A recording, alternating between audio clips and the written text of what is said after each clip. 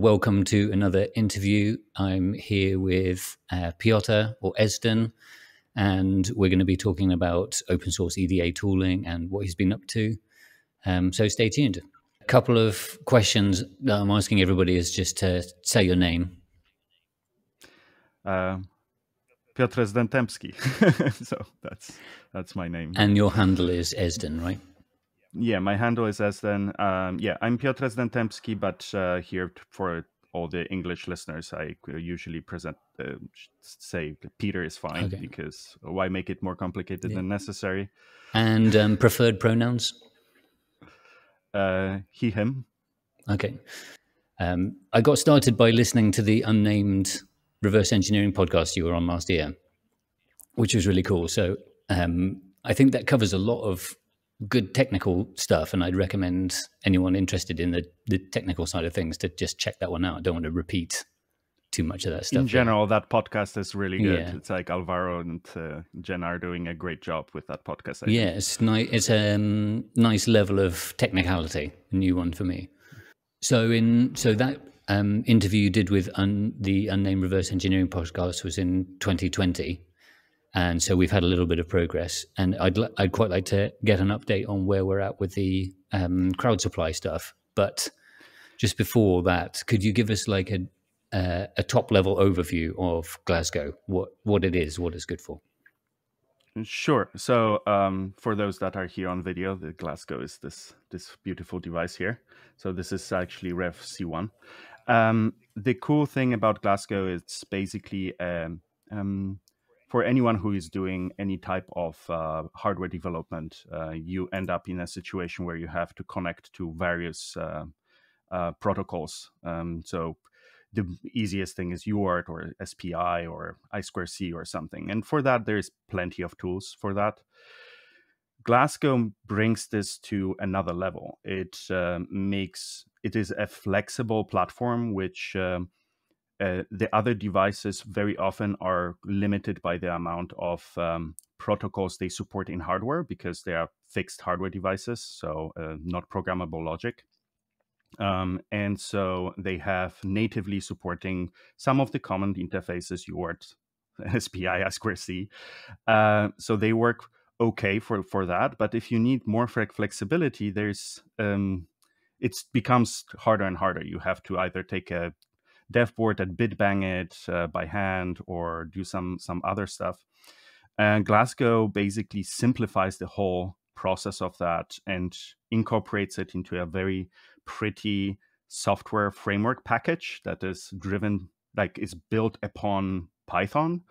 And you implement the PC side of the protocol implementation that talks over USB. It's all abstracted to the FPGA that is on the board. And you can implement in HDL, which is in this case NMigen or NMigen. This is like KiCad, KiCad. And you implement the protocol, and then you have it in hardware implemented. So because of the programmable logic, you have it in hardware. The next level on top of that is the fact that Glasgow incorporates the open source FPGA tools into the framework. So when you start Glasgow, the application on the computer, you say Glasgow applet or run an applet name like UART, for example. It synthesizes the necessary bitstream on the fly, loads it up, and starts talking to this. And again, because of the open tools that are pretty awesome and quick, this is just a few second process. And it allows for additional flexibility that goes beyond even for the standard protocols. It like opens up flexibilities that either you have to have a very specific chip that supports this kind of features, like being able to auto-detect the baud rate and stuff like that. In Glasgow, it's like if a feature is that you need for a certain job is not present, it is fairly easy to add. I have to also say, it's like the NMigen HDL makes it very nice to and easy and approachable to implement new stuff and modify it. And the structure that White Quark put in place, which, we have to really praise White Quark for what she created here, it is very easy to get into. It's very well structured and very well maintained, in my opinion. So that was my main experience with that. So yeah, so it is basically a USB to protocol converter, and the protocol is just a much wider selection than some other tools.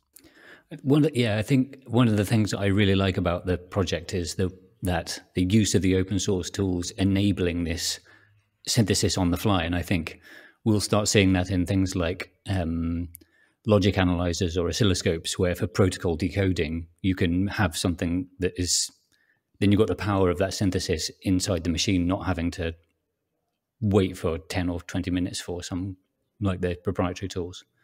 And the other thing that I think is really great about the USB side of things is WhiteQuad did so much work on the bandwidth. So I think it got up to like 40 megabytes a second or something, like really pushing USB speeds. Yeah, it's she really went deep down the rabbit hole and abstracted a lot of that stuff. There is a very good talk by Ati Grant. He made so I did it with him, but he made the technical side of the talk at FOSDEM this year, of the online version of FOSDEM. And there's a talk about Glasgow, so I recommend listening to that for him to explain a little bit more of the technicalities also regarding the USB stuff. By default, if you don't need all the bandwidth, you don't have to pay attention to it at all. It will just work. It is fully abstracted. It works great. And then he adds like a section where he describes, well, if you want to push it to its maximum capabilities, you have to pay a little bit attention to it. Like, for example, filling the FIFO always to the full extent, even if you don't have enough data, like pad it or something, because then USB, this is an intrinsic issue with USB. If you send not a full packet, the PC is like, oh, so you don't have any more data for me, so I will just wait longer for the next time to ask you to send me more data. And this results in problems. So you basically pad it to the full extent, like always fill the FIFO all the way, and then the PC will keep asking and you get the more bandwidth. These are details that you have to know. And especially when you look at like what extent WhiteQuad went in there. If you look at the implementation of the USB, there is in that file, in that Python file, there are like 3 pages of comments just describing how it works and why and what the design decisions were, which I love. It's like there's this metric where people are like, oh, you have to have comments on everything, but yeah, if the comments say the same thing as the source code, that's not useful. But in this case, it is explaining the thinking behind the software and how it is implemented. And this is the right way of using long comments. So it's really, documentation in source code is very undervalued by a lot of engineers, or they don't have time or don't have the patience to write it, which is fair. But yeah, this is another like great thing about this. That kind of stuff is invaluable for us to learn from. Yeah, totally. So now we know a little bit more about the Glasgow project. Can you give us an update on the crowd supply? How's the production going? So yeah, it's not. And are you being hit by the shortages? So yeah, this. So first of all, the campaign went really, really well, and I'm very, very grateful to everyone who backed the project. So first, like, I have to really say thank you to everyone who joined the campaign. The campaign is over, but the pre-orders are still available. So if people want to get in on the fun, they can still go on the Crowd Supply website and put their pledge in. So those will go out immediately after the pledges are fulfilled. So that's the best way to get in line. But so we have now, as we speak, what is it? March 17th, I guess, when we recorded. it's uh, we are a little bit late already on the early bird what we promised on time, and the shortages in ICs are causing a lot of issues. And it is actually a cascade of issues, because the problem that hit me was another product that we make is Blackmagic Probe. It's the JTAG SWD debugger with a built-in GDB server. So it's like um, it's a fairly popular device, and we had the issue that the STM32s that we use on there were nowhere to be found. The chip was very common, to the level where you can go on AliExpress and get like refurbished, it's essentially desoldered chips at any quantity you want. So this is how saturated the market with those chips was. And when I needed to make a new manufacturing batch in January, none of this was available, like nowhere to be found. So I had to go through a special Arrow sourcing partner that has like some contacts in the depths of the chip IC supply chain, and they dug out 4x priced chips for us. And I was like, as long as we don't lose money on this, I will buy them. And so this is like costed me like days and weeks of work to like figure out where to find it, where to source it, talk to the right people. So that cascaded into the Glasgow thing. So not working on this, I was not able to work on Glasgow. And also for the early bird, I was planning, it's like, oh, I can get all the chips off the shelf. Not And anymore, for example, no. the voltage regulator, nope, you have to buy it in bulk. So I had to place an order, which has weeks of lead time, because it's factory manufactured, not from some supplier. So that is like delaying the early bird stuff. So it's incredibly frustrating. I want to get this stuff to the people as soon as possible. But yeah, it's the situation with the IC supply, which it's funny when you see on the news where the like presidents are talking about chip shortages. This means it's like how bad the issue is. I mean, I think I follow enough people on Twitter that make things to have kind of seen the impact of this over the last few months. But you would expect like, oh yeah, our community would be talking about it, like it was the case with the capacitors, right? Or the MLCCs were shorted like 2 years ago or something, because they were not increasing capacity. But that would just stay in our community. We would like, oh, we wait it out, and then things sort of shake it themselves out. The prices go up, down, whatever. But if you have a moment where part of the Corona relief bill in the US contains provisions to support the IC manufacturing because the car manufacturers cannot get their hands on ICs, this is a little bit different level of problem. So yeah.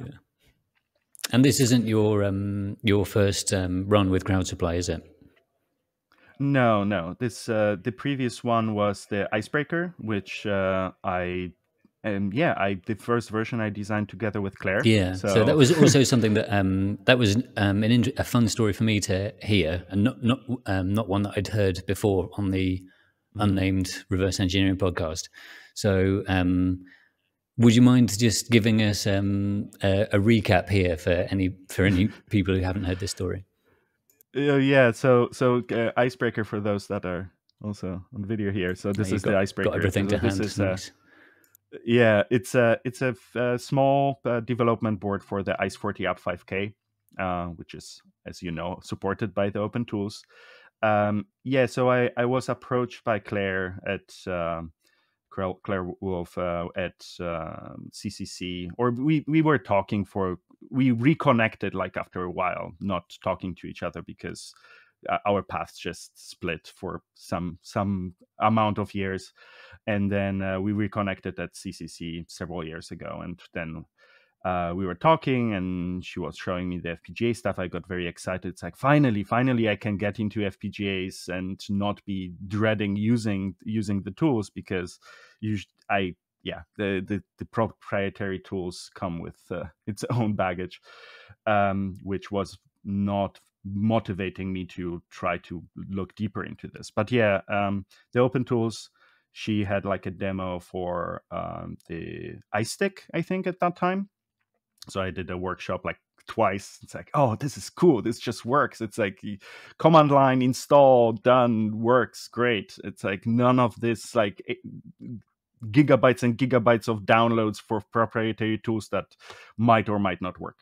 So that motivation then led to us talking. It's like, it would be nice to have a dev board. And she was like, you do hardware manufacturing, and would you be interested to like look at my specs, because we would like to have something that is better suited for workshops, better suited for demos, and different examples of what the open tools can do. And she had like the list of requirements, like PMODs as the interface, so that you can get more modules and have be still backwards compatible with the proprietary toolchain, programmer, blah blah blah. And then to make that happen, we were like, you know what? I'm still in Europe. I have still a weekend to spare, so I drove to Vienna. We hang out for a weekend and designed like 24/7. I was like drawing schematics, like converting her spec into a schematic, asking stupid questions. What about this? What about this? Then she was posting on her Twitter my schematics to like get the feedback of the community, and we were like iterating over this and getting feedback and information. And that was the first version of this. And the coolest part about the whole process of the Icebreaker was the incredible input from the community, like having people like Sylvain Manau and like many others who were looking at this and being like, what are the things I can build with this, and actually starting to build things with the early prototypes that I was making and sending out to a few interested people. And they were like, what about, can you add a jumper here, because then I can do this thing like using the SPI interface that you are using for programming also to connect to the FPGA. And it resulted in incredibly powerful applications of that board, because people were just like pounding on this and like trying to do weird stuff with it. And I'm not sure you saw that picture at some point where I posted the piggybacked SRAM chip on top of and then the extra flash pad just ready to bend the leg out so that you can access this was flash. I have it here actually, so it'll be difficult to see there. I'll put a photo in on the edits. There you go. Oh, there we go. So they're like, it's very old school solution. If you lived in the times of C64 or some other 8-bit home computers, it was a common way of adding additional memory. It's basically, you take a chip, you piggyback it on the other one, you connect the data and address lines, and just you swap like the top address lines, or you connect an additional chip select line to the CPU, and you can expand memory that way. And that was idea from Sylvain. He was like, well, we can have this additional chip select, and I would like to use this serial RAM for certain projects. And that's how it came about. I didn't have space anymore on the PCB, and I didn't want to move more stuff around at that time. But adding one pad, no problem. Here you go. And that is partly what enabled the Doom on ICE40 project that he made. That having that capability of the PSRAM chip. So if you've not watched that video, then I recommend it. It's a really good deep dive into how to do that kind of stuff, and like a nice bit on kind of retro computing as well. It's what I love about that video is Sylvain didn't shy away from going like really deep diving into the thought process of realizing if it is even feasible. That's the part that I really really enjoyed listening to him, making the thought process of, well, the original Doom required this kind of system requirements. How does this compare of what the ICE 40 can provide? And using that process of comparison of other systems, and of course a lot of his personal experience building digital hardware, or HDL, he could like make a gauge. It's like, yeah, this looks like it should be doable.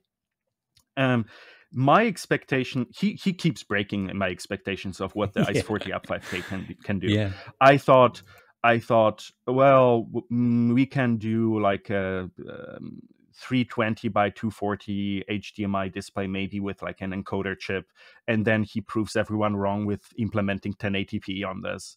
It's like the things that the ICE 40 UP5K can do, if you are careful with your design, which I think is something that is very underestimated with the boards that are using small FPGA. I hear from some people that are coming to the FPGA world before actually even diving into it. They are like, oh, the Icebreaker with the ICE 40, but it only has 5K LUTs. The project that I have in mind will need, I don't know, 30,000, 100,000 LUTs. And I'm like, why don't you try with something smaller first? Especially, I like some the description here. If you have too much space on the device, especially when you are learning to write HDL, the size will compensate for terrible design. And especially when you're starting out and learning, I think it is very important to learn good habits and learn what the limit, like how to overcome limitations of the underlying system. Same thing with programming, to be honest. That's my personal opinion. It's like having some limitations and some guardrails of what you can do. For example, if you come from software programming to FPGA, it is very easy to start writing sequential code, which results in really atrocious like HDL. And you won't see that it is a problem until it can be too late. And your timing is like, terrible, and your design is huge. Yeah, exactly. But it's like if you have a big FPGA with really like good timing capabilities, you might get away with it. And instead of learning, it's like, wait, this is not how I'm supposed to implement that. And so I find as a learning target, having something smaller, I'm also new to FPGA design, so let's not fool ourselves here. So I am learning all the time, and I'm running into these issues, and I am recognizing from myself, it's like, the fact that I'm running into those issues gives me an opportunity for learning. It's like failing is learning. And so if I design something and it doesn't meet timing, it means, I will probably learn how to implement, like write it better so that I do meet timing, or understand what synthesis seeds are, and like this kind of stuff, where do I have to search the space of the Monte Carlo seed?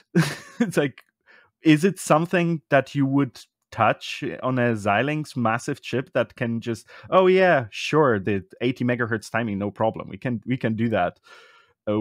But if you fill the chip really full, you have to start trying. It's like maybe different layout of this will help. So yeah, I find this as such a great learning experience for myself. Yeah.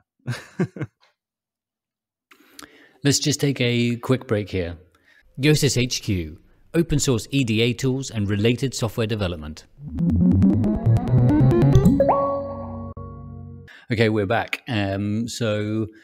Let's talk now about, I think it's fairly clear, but how key a role do the open source EDA tools play in your business? So they are fundamental to a bunch of products that we are making, but it is even more so the fact that my experience in college of the FPGA development tools was contained in one class that I took, and it was like Xilinx ICE or something, I see, and having to the professor distributing VMs to all the students because he started the class saying, if I made you set it up, we would waste 2 classes on just that. And that's why here, take this VM and just deal with it. And you are not getting any hardware. You are designing everything in the simulator, and then on the last 2 classes, I will take what you built and then try to run it on the actual hardware. So that was an interesting experience. I did enjoy writing HDL, and this was, I think, VHDL that we were learning there. I really enjoyed the class overall, but the experience with the tools that are contained in some VM on old Windows and clunky and slow was well, I have other things that I can work on. There's plenty of stuff in microcontrollers that I'm interested in, and it's FPGA, if I have to, I will touch it, but otherwise I'm not interested. So it is more of a motivational thing where seeing being at CCC and first of all, seeing Claire, and I was like, yay, Claire is here. It's so talking to her, and it's what are you working on? It's yeah, I made a full flow FPGA toolchain open source. And it's wait, what? Let me take a look at this. And the immediate experience of me coming from the open source background, building open source software and hardware and doing this kind of stuff, this was immediately appealing. So, and the experience was very typical open source software. It's clone this Git repository and just make install and add some dependencies, and you're good. It works, and I have command line tools. I feel at home. It's not something weird, different. It's just like GCC toolchain or any other experience with microcontrollers at that time already, where it's you have GCC support for all the ARM chips and da-da-da. So it felt very familiar and very easy to set up compared to a big honking IDE with 10 levels deep dialogues where you can't find any option unless you are deeply familiar with the software and the development tools, and or you get a course and a certificate from some government agency. It's this kind of stuff is so that resulted in me being interested in even touching this stuff. So I want to build something with FPGAs, and then starting with that and doing the Icebreaker, and now Icebreaker Bitsy, doing Glasgow, and essentially that's what put me on the path of creating and contributing to this ecosystem, and thus resulting in a big chunk of the business I'm doing here. So yeah, that's how fundamental the open source toolchain is. Yeah, it's a complicated answer to an easy question in a sense, but I am. Yeah, it's interesting to talk to you about it though, because in the open source community, we've got a wide range of people. We've got people that are using the software. We've got people that are contributing. And I'm not sure how many people form their core business around open source. Right.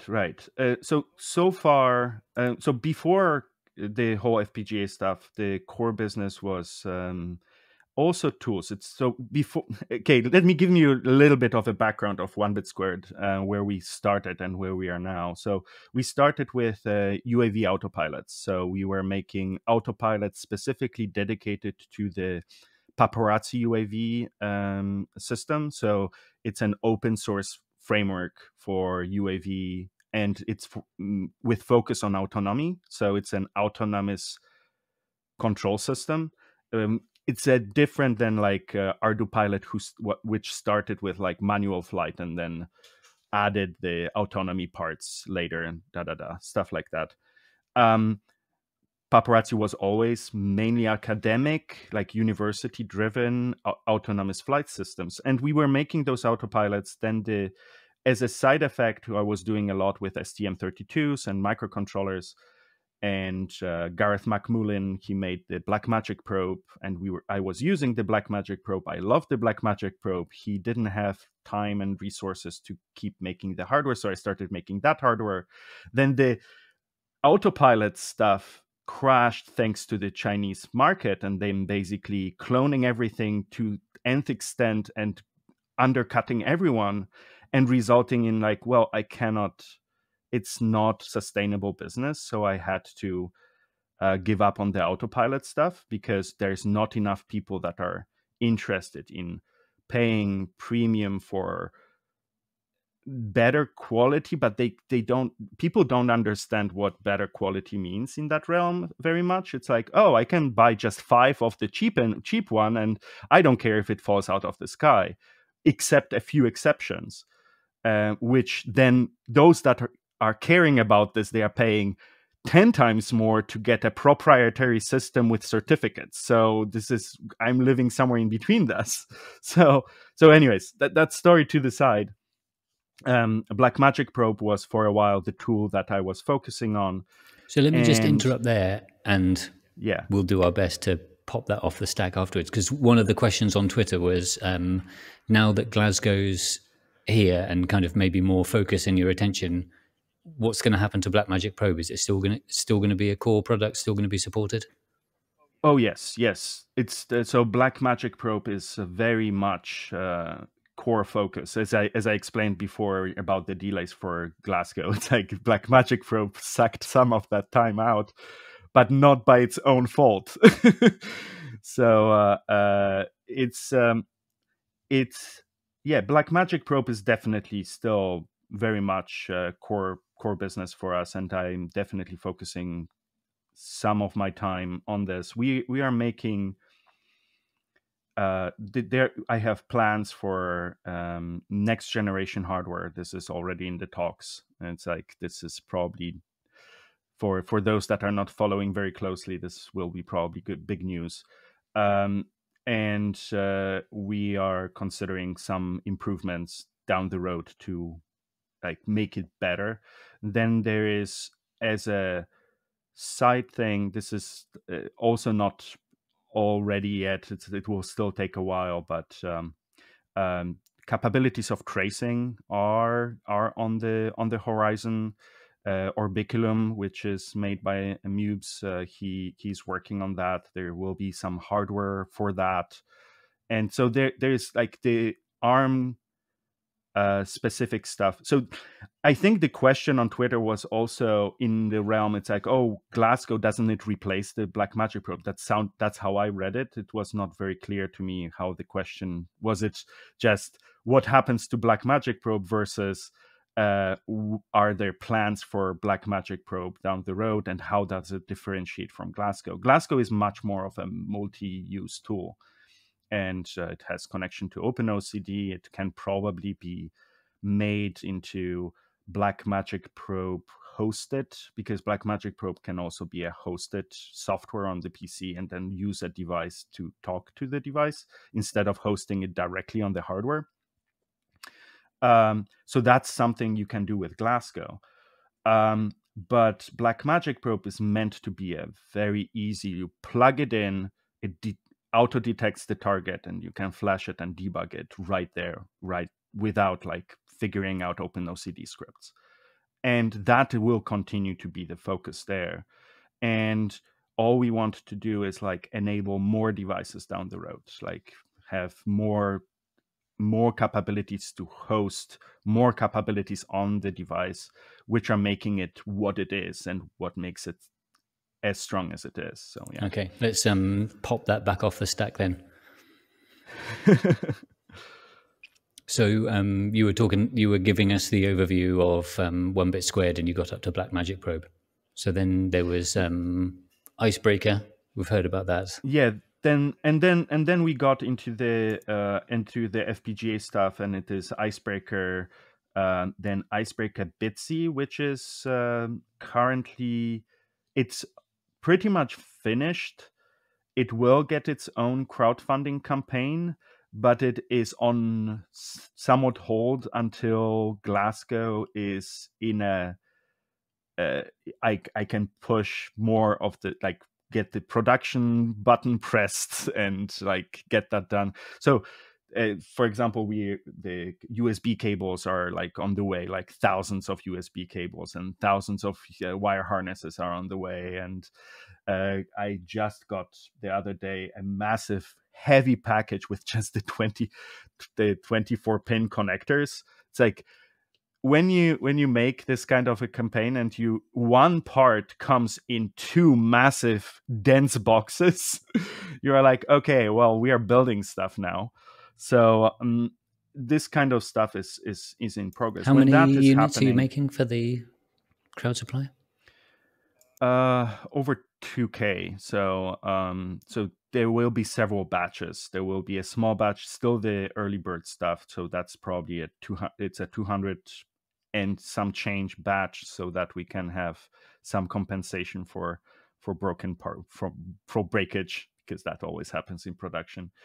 Then the next batch will probably be either a 500 or 1,000 batch, and then another 1,000 batch. So they will come in batches, because the very big risk is always receiving a ton of thing that has some part swapped or some part not right or something doesn't work, and then you have to rework all thousands and thousands of boards. Terrible. And so I rather like ask people to have a little bit patience than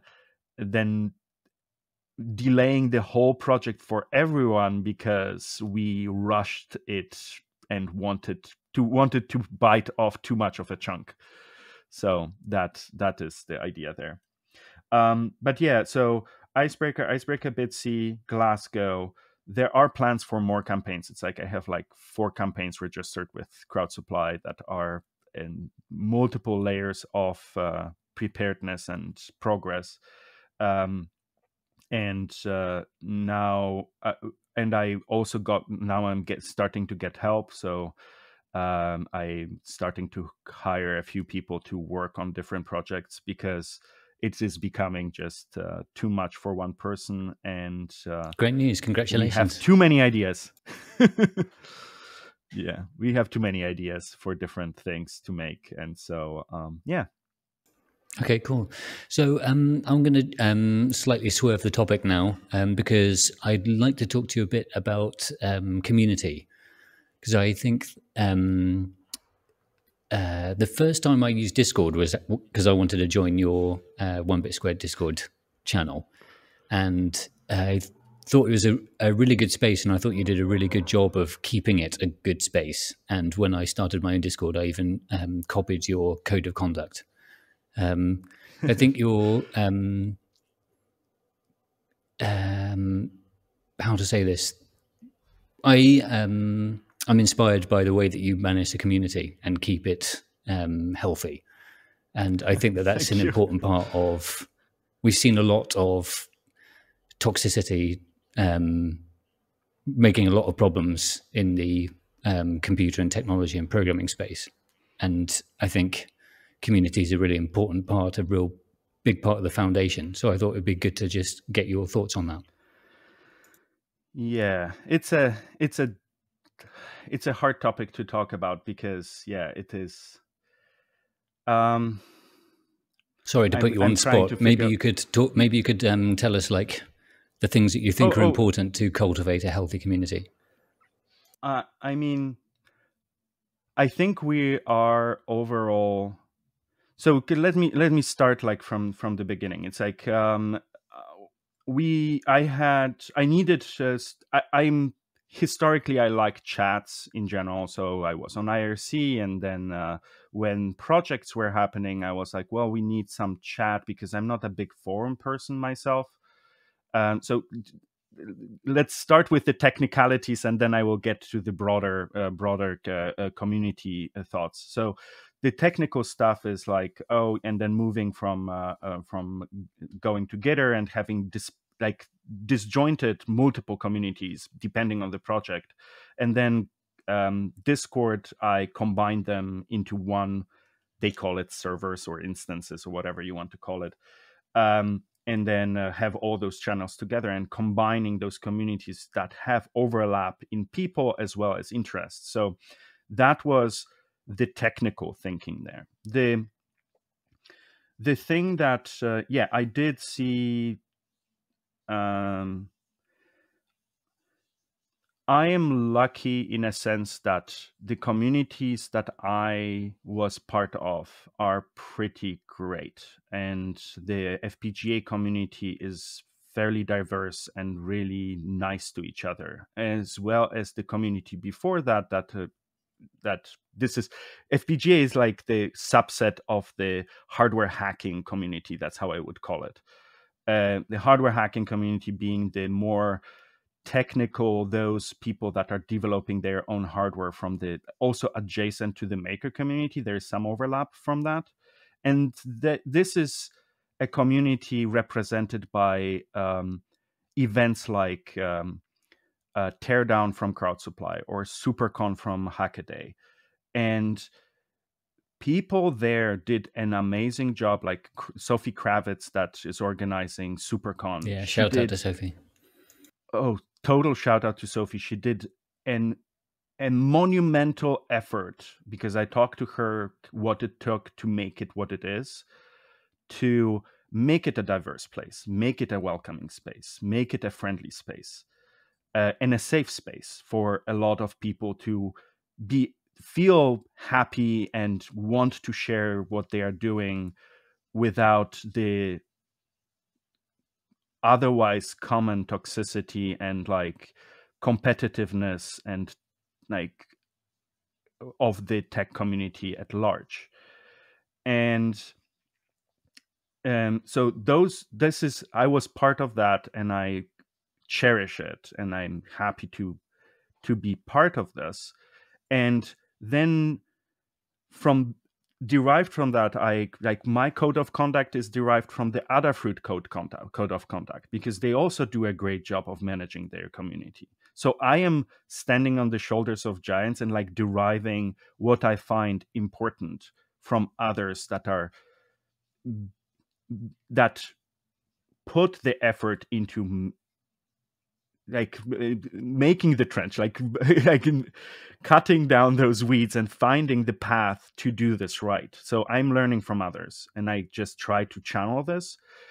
And regarding the community as it is, the 1BitSquared Discord server, it is basically seeding the community with the people you want to be surrounded with, and then tamping down when it goes in the wrong direction. And what I've like watching other communities, they're much too afraid to say stop to people. They give people way too much leeway to argue their pseudo arguments, and like, but I am allowed to be a jerk. It's like, why is this behavior not okay? It's like, I am not being offensive. I am not being like imposing on others. And it's like, I've seen like some of those exchanges on some Discord servers, and I am baffled why the mods are it goes on for like 50 posts, 60 posts, 100 posts. And you're like, why is this still ongoing? This is pretty clear in the first two sentences. This person is, you cannot argue with them. And so there's no point. The community is more important than this one person. That's how I see it.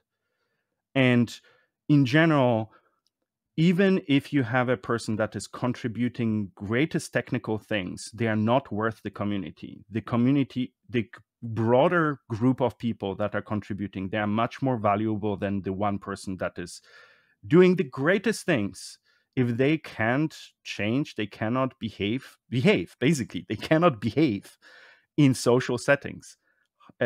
Engineering is as much social. It's like it's not removed from humans. It's like humans are doing this stuff. We are part of this. Human stuff is part of technical stuff. You cannot be technically correct and still be offensive. You are being just offensive. It doesn't matter what technically you do. And that's how I feel about this. And that's why when things were happening on the sidelines with different people in those broader technical communities, yeah, you can try to like take the megaphone from them, This doesn't help. It doesn't change them, or it doesn't change the community they built around themselves. All we can do is build our own communities that are following a certain like morals, I would say. It's like it's such an overloaded word. That's why I was hesitating to use it. Values, maybe.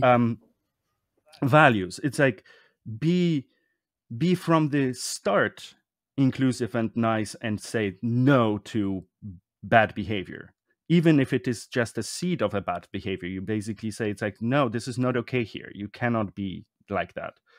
And this is what results from the get-go. It is really hard, or pretty much impossible, if you have a community run by a person that doesn't understand this, and then you are like, oh, but you are doing it wrong, you should change this. It's like, they will not change. They will not adjust this. They don't understand even what you're talking about, and that it is an issue. All you can do is, that's my take. It's like, build your own communities and make them better, bigger, greater than those that are toxic. And this is how you win the fight, quote unquote. That's why SuperCon was built upon certain values and is what it is, and why it is such a wonderful event. And because from the fairly early on, someone put the effort of seeking out the representation. This is, I think, what Sophie did so great, is put the effort and the legwork in of inviting speakers from underrepresented communities. Now, after a few years, she doesn't have to seek anyone out. They come on their own. It's not like she has to invite specifically. She still does this. Obviously, you are like, oh, you are great, and you are from also, you are doing something awesome first, and then you happen to be from an underrepresented community. Would you want to come to our event? And that's how you seed it. And then later, people see the representation. Oh, those talks at SuperCon, it's so diverse that you have so many different people here. And then the people that are from those groups will say, it's like, oh, this is an event I feel interested in speaking at, because I see people like me speak there. That's how it works. So, yeah. Yeah, great. Really good to hear your views on that. I think this is a perfect time to call it a day on the interview. So I think we've been going on for like nearly 45 minutes now, and it's nice to kind of end on this positive note. Yeah, thank you very much for having me. This is wonderful. Thank you for putting this together. I really am happy that the open source FPGA or Yosys HQ is doing this, of reaching out to the community and creating this interaction and this conversation. I'm really hoping this will grow, and I wish you the best for more interesting interviews. The ones that you so far had were very interesting already, and thank you for thinking of me and inviting me. Thank you so much. You're welcome. Okay, so I'll see you around on the Discord channel. See you there. Bye-bye.